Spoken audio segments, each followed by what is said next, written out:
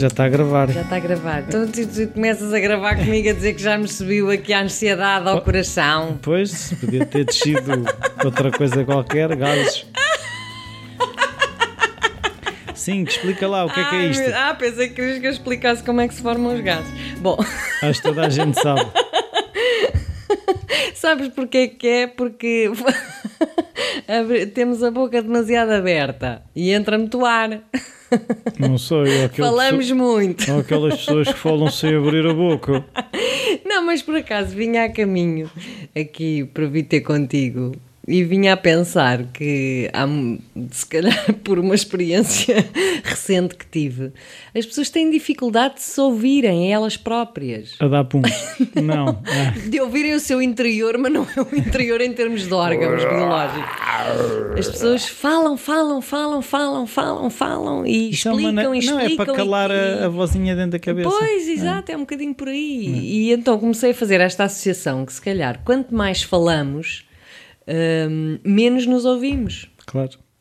Porque menos nos queremos ouvir. Exato. É difícil. Isto é bué difícil. É o que te digo. Bem-vindos ao Ousar Ser Podcast, episódio 46. Estamos quase nos 50, Ruizinho. Estamos quase a despachar a capa dura e a passar para a capa mole. O que é isso da capa dura e da capa mole? Explica lá, que tu é que és bom nisso. Então é assim, nós estamos a seguir os textos do primeiro do livro, do Ousar Ser Feliz, primeira edição, que foi de capa dura, que tem 50 textos. Nós estamos a correr essa sequência e depois vamos passar para a edição de capa mole, onde estão mais 50 textos. E aí, nunca mais saímos daqui. Não, devemos de sair quando acabar os 100 textos. É um ano e tal. Vai, sim, se é um por semana, 52 semanas, sim. Praticamente 2 anos de coisa. Ok.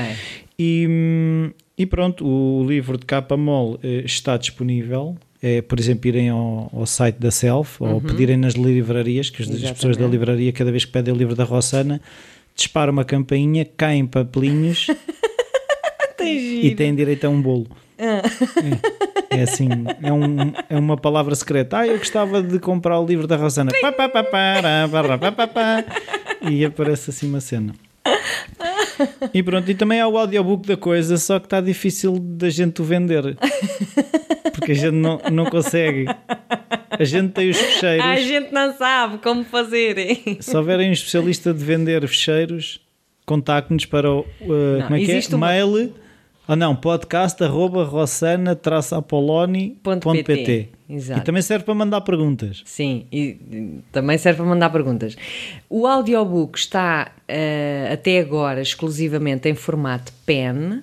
De 8 GB. 8 GB, portanto, há a possibilidade de o encomendar através do site da Self, mas também se comunicarem connosco, nós arranjamos maneira de enviar.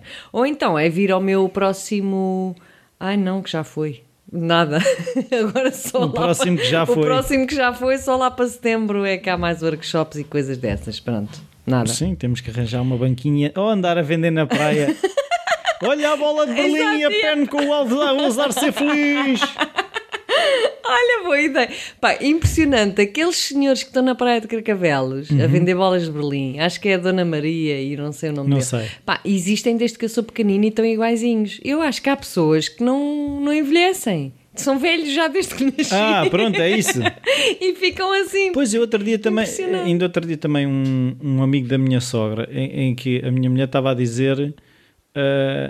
ele está na mesma desde que eu o conheço. E eu disse, então ele envelheceu tudo o que tinha para envelhecer. Exato. E depois parou. E parou no tempo, porque estão exatamente iguais e continuam a fazer a mesma coisa. Isto é que eu acho impressionante, que após 30 anos ou 40 ainda vendem bolas de Berlim na praia de Carcavelos. Claro. Impressionante. Mas se calhar já tem Facebook e tudo. Mas... Pois, nós é que não sabemos. Pois. Pronto. Ora bem. Olha, o título do texto desta semana é... O que controlamos na nossa vida? Ponto de interrogação. E o que é que nós controlamos, doutora? Rien, quase rien. Bom, qualquer coisa controlamos. Vamos suicidar-nos então? Exato. Por acaso, a questão do controle... Por acaso... Já tinha pensado no outro dia. Por acaso trouxe uma pistola. Vamos tratar disso. Não, isso seria doloroso. A questão é como suicidar-se sem dor. Porque a dor assusta mesmo na morte, hein? Então, como é que nós controlamos a nossa morte sem dor? Mas quem é que disse que não te dói depois? Depois quando? No Afterlife. Afterlife, pá. Pois. Bom, isso já vamos entrar vou acabar com a dor, sabes lá. ainda agudiza mais. Claro. Ainda vem aí com uma bujarda que até... a questão do controle da nossa vida, o que é que nós controlamos? A sensação de controlo é uma das coisas que mais nos faz sentir autoconfiantes, faz aumentar a nossa autoestima, ou seja, aquela sensação de que controlamos a nossa vida, que as coisas acontecem por fruto das nossas escolhas. E portanto é super, como dizer, desanimador dizer que controlamos muito pouco. Mas controlamos muito pouco do exterior, não é? Aquilo que nós controlamos tem a ver com o nosso interior, com a forma como nós encaramos esse exterior. Portanto, coisas que nos acontecem logo à nascença, nascer ricos ou pobres, o país onde nascemos, a cultura, a educação que recebemos, ou seja, isso são coisas que são... Se somos bonitos ou feios. Bonitos ou feios, gordos ou magros, altos ou baixos, ou seja... Gordo ou magro ainda controlas. Sim. Depois, a partir de certa altura, mas há pessoas há bebezinhos que já nascem com problemas também de, sei lá, de obesidade, se calhar, sim, porque coisas genéticas, claro, enfim. Sim. Mas, portanto, há uma série de coisas que nós não controlamos e acho que é importante nós também encararmos isso de uma forma natural e aceitarmos isso. Não controlamos tudo aquilo, ou melhor, não controlamos o que se passa, as condições exteriores na nossa vida. Agora, há coisas interiores que nós controlamos, não é? Nomeadamente, todos os nossos valores interiores, a forma como nós encaramos a vida e nos dedicamos a ela, a nossa força de vontade, eu digo aqui no texto, a determinação em praticar o bem, ou seja, no fundo a nossa forma de ir lidando com as situações, aí podemos controlar. Mas é um controlo... Quer dizer, que não é impositivo, porque imagina, a forma de pensar ou a forma de sentir. Eu posso controlar a forma como eu penso e como eu sinto. Até certo ponto, não podemos controlar na medida em que eu não posso dizer a mim própria, olha, amanhã eu sei que vou estar com uma determinada pessoa ou vou estar numa determinada situação e vai-me criar desconforto, mas eu vou-me sentir poderosa. Como é que vais fazer Primeiro, isso? Primeiro, pode ter um acidente e nunca chegar a esse sítio. Sim, claro, claro. Mas, partindo do princípio que vamos lá estar e que a situação decorre como era esperado, não nos podemos autoimpor uma sensação, uma forma de sentir ou de estar que não controlamos. Esperem lá que isto o Rui está aqui nas suas coisas mecânicas. Pronto. Portanto, então no meio disto o que é que nós controlamos? Voltamos sempre um bocadinho ao mesmo discurso, que é aceitar também a forma como nós sentimos e a forma como nós pensamos acerca de determinadas situações e avaliar se faz sentido ou não mudarmos isso. Okay? Mudar a forma como nós pensamos e sentimos. Se faz sentido, então tentar fazer alguma coisa para mudar, não é? E é aí, nessas decisões e nessas escolhas e nessas avaliações que está o nosso controle, porque somos nós os únicos que podemos efetivamente fazer uma leitura da forma como nós nos sentimos perante as situações, da forma como nós pensamos, da forma como nós estamos nelas e tentar, se assim o quisermos, mudar alguma coisa, não é? Estou à espera da tua pergunta. A minha pergunta não é propriamente... Ou do teu comentário, o meu comentário tem a ver com uma coisa que eu estive a ouvir outro dia, que até estava a falar contigo em off, que é, no fundo, a maior parte das pessoas tem aquilo que se chama um neurótico a viver dentro delas. Ou seja, porque automaticamente essa pessoa que fala, amanhã vou sentir-me poderosa, é porque ela lá dentro está a pensar, eu não costumo sentir-me poderosa, tu és fraquinha, tu isto, tu aquilo e o outro. E essa coisa que eu estava a ouvir tem muito a ver com toda a base disto tudo é um receio. E aquilo que eu te queria, no fundo, perguntar é: nós temos é que viver com essas coisas que nos vão surgindo e controlar a nossa reação àquilo que nos surge, é isso? É um bocado isso, tipo, surge-me um pensamento de eu não vou porque vão estar lá 30 pessoas e eu não me sinto bem. É ir ir em pânico ou aceitar eu não vou porque estou a pensar assim. Como é que, por exemplo, uma situação dessas, como é que se deveria... Eu acho que tudo começa por dar espaço e dar ouvidos àquilo que a pessoa sente, não é? Pronto, isso é a primeira coisa. Ok, eu amanhã vou ter uma festa onde vão estar 30 pessoas e o mais provável é eu sentir-me em pânico porque, sei lá, são pessoas, por exemplo, da escolinha e que são todas bonitas e casadas e com filhos e eu vou para lá e estou feia e gorda e ninguém me quer. Pronto. Portanto, já ter essa abordagem, não é? De fazer uma análise da situação e de conseguir perceber porque é que eu vou estar em pânico, já me começa a ter uma sensação de controle, porque é a sensação de que estou a perceber o que é que se passa. Então, a partir daí, sim, eu vou tomar uma decisão, não é? E a decisão é minha, é exclusivamente minha. E ter essa noção de que a decisão é minha, não é dos outros que vão lá estar a gozar comigo ou a humilhar, mas é uma coisa, ok, se eu decidir ir, eu vou porque eu quero, e isso já estou a controlar, de certa forma, a maneira como eu posso encarar a situação. Sim. Ok? Então eu digo, não, eu vou porque eu quero. Agora, lá está como tu dizias, quer dizer, se eu vou porque eu quero, porque me vou obrigar a enfrentar uma situação, mesmo sabendo que aquela situação me vai criar pânico, a situação vai criar pânico. E então, se calhar, o melhor era não ir. E o não ir é uma decisão que eu estou a tomar. Sim. E, portanto, eu estou a tomar uma decisão que é não ir e eu estou a controlar a situação. Estás a ver? És mesmo fraquinha. Não, claro, depois vêm as nossas vozes, não é? Mas quanto mais nós tomarmos decisões que sejam coerentes com a nossa forma de sentir e pensar e que nos... ou seja, é aquilo que eu posso neste momento, são os meus limites, não é? E também aceitar que cada um de nós tem os próprios limites, dá-nos essa sensação de controle, porque eu não vou porque eu não quero, eu não me sinto preparada para. Então eu estou a controlar a minha decisão. Eu consegui ver aí, foi uma fase que se calhar também nos dá algum controle. Por exemplo, se a questão é estou gorda, o que é que eu posso fazer para não estar gorda? Ou seja, eu aí já estou a tomar as rédeas da situação. Ou seja, se um dos fatores que me faz não querer ir é o facto de me sentir gorda, eu controlo a minha dieta. Eu aí já estou em posição de mudar pelo menos parte da situação. Sim, mas é engraçado tu estares a falar nisso porque voltamos... é verdade, a pessoa controla, mas também dá uma enorme frustração, por exemplo, entrar numa dieta e dizer não, eu sou gorda porque isto tudo depende de mim. Não, a questão então se tu te sentes mal com aquilo, o que é que tu podes fazer? Não, porque como se estares a desesperar porque estás gorda, não emagreces. A não ser que seja pelos nervos. Claro que sim. Mas abordar o problema só do ponto de vista exterior, do tipo, estou gorda, tenho que emagrecer, é estar Não é do ponto de vista exterior, é se eu me sinto gorda, não é do ponto de vista exterior. Mas o que é que me leva a estar gorda?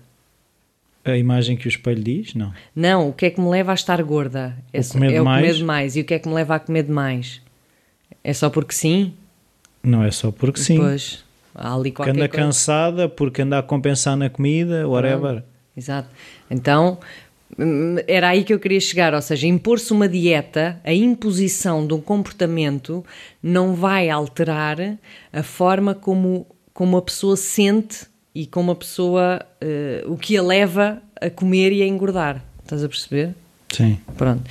Portanto, a questão do controlo, por isso é que eu dizia, o controlo não pode ser uma coisa exterior, do tipo, eu vou-me impor uma dieta para emagrecer, porque eu sei que se eu estiver magra, eu vou conseguir enfrentar os meus 30 colegas. Sim. É fazer uma abordagem diferente, que é o que é que se passa dentro de mim que me leva a ter as ansiedades ou o que for, que me leva a comer e que por consequência me leva a engordar. Sim, mas o que é que eu estou a controlar aí? É isso que eu não estou a perceber. Estás a controlar a forma como olhas para ti próprio. Percebes? No fundo, não é uma coisa exterior que tu estás a controlar, é uma coisa interior, que é, eu vou olhar para mim. Isto é uma decisão que eu estou a tomar. Cada decisão que nós tomamos dá-nos a sensação de controle, porque sou eu que decido tomar esta decisão. Então eu agora vou tomar a decisão de olhar para mim própria e de tentar perceber o que é que se esconde por trás da gordura, por exemplo. Então, a partir do momento que é uma decisão que eu tomo e que faço alguma coisa para mudar, não é? Imaginando que é um problema de ansiedade, fazer terapias que possam ajudar nesse sentido, provavelmente eu posso conseguir ir à festa mesmo estando gorda.